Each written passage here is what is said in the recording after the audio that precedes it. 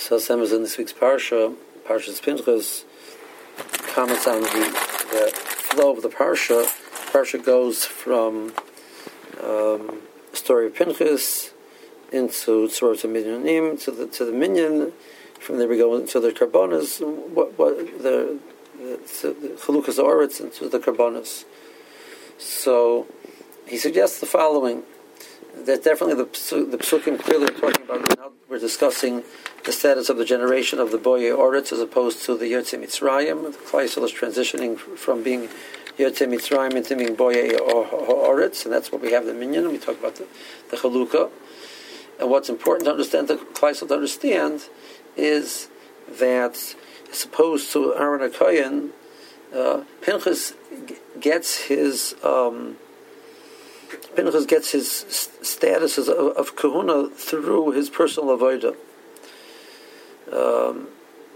Karbonos are talked about earlier. We talked about Karbonos earlier, but at the same time, when we talk about Karbonos earlier, it's always in the context of the Yochid. Kamat, it's always in the context of a Yochid. The deal that the Tzibur has to bring Karbonos is mentioned in Parshas Pinchas. All the different Karbonos of the Tamidim, the Musafim, of Rosh Chodesh, the Yom Tovim, etc.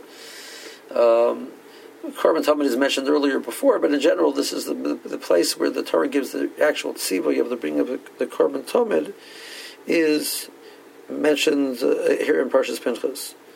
So the difference between the Boye Oretz and the Yotzei Mitzrayim received the Matanos. Klal Yisrael was a Mem Teshari Tumah. They didn't deserve to leave Mitzrayim. The Rosh takes it out of Mitzrayim. They receive the Torah. They get the Mon. They get the Be'er. They kvetch, they complain, and everything happens until they get everything that they need. Moshe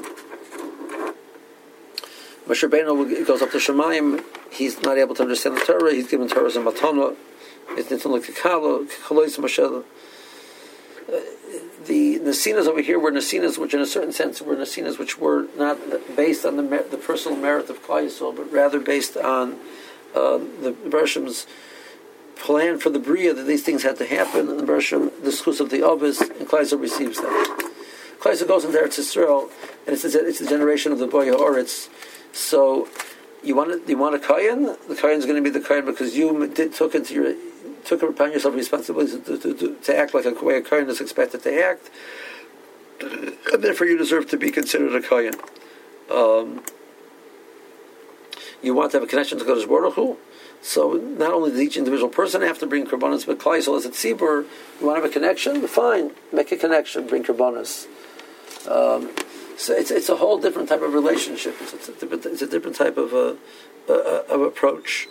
Now, even though we have a Elazar HaKohen, which got the kahunas and matana just because his father was the Kohen, and we find him at the beginning of Klal Yisrael going into Eretz Yisrael, but Pinchas is really the Kohen which dominates. Pinchas exists for a very long period of time. Pinchas is the Kohen. Later on, Pinchas is faulted for not not taking into the Yiftach. Undertakes a neder, which Pinchas could have been mater. Pinchas would have went to him. Pinchas said, "I'm the Kohen Gadol. He should come to me."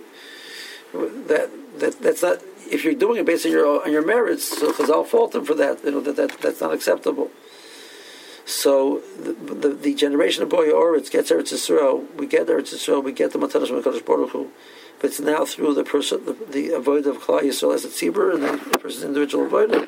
That's what's going to allow us to to receive that. So it's a very strong message about what it means to be a Boye Oretz, what it means to come into Eretz Yisrael, is that it's going to be through our schusim, and that's the only way it's going to happen.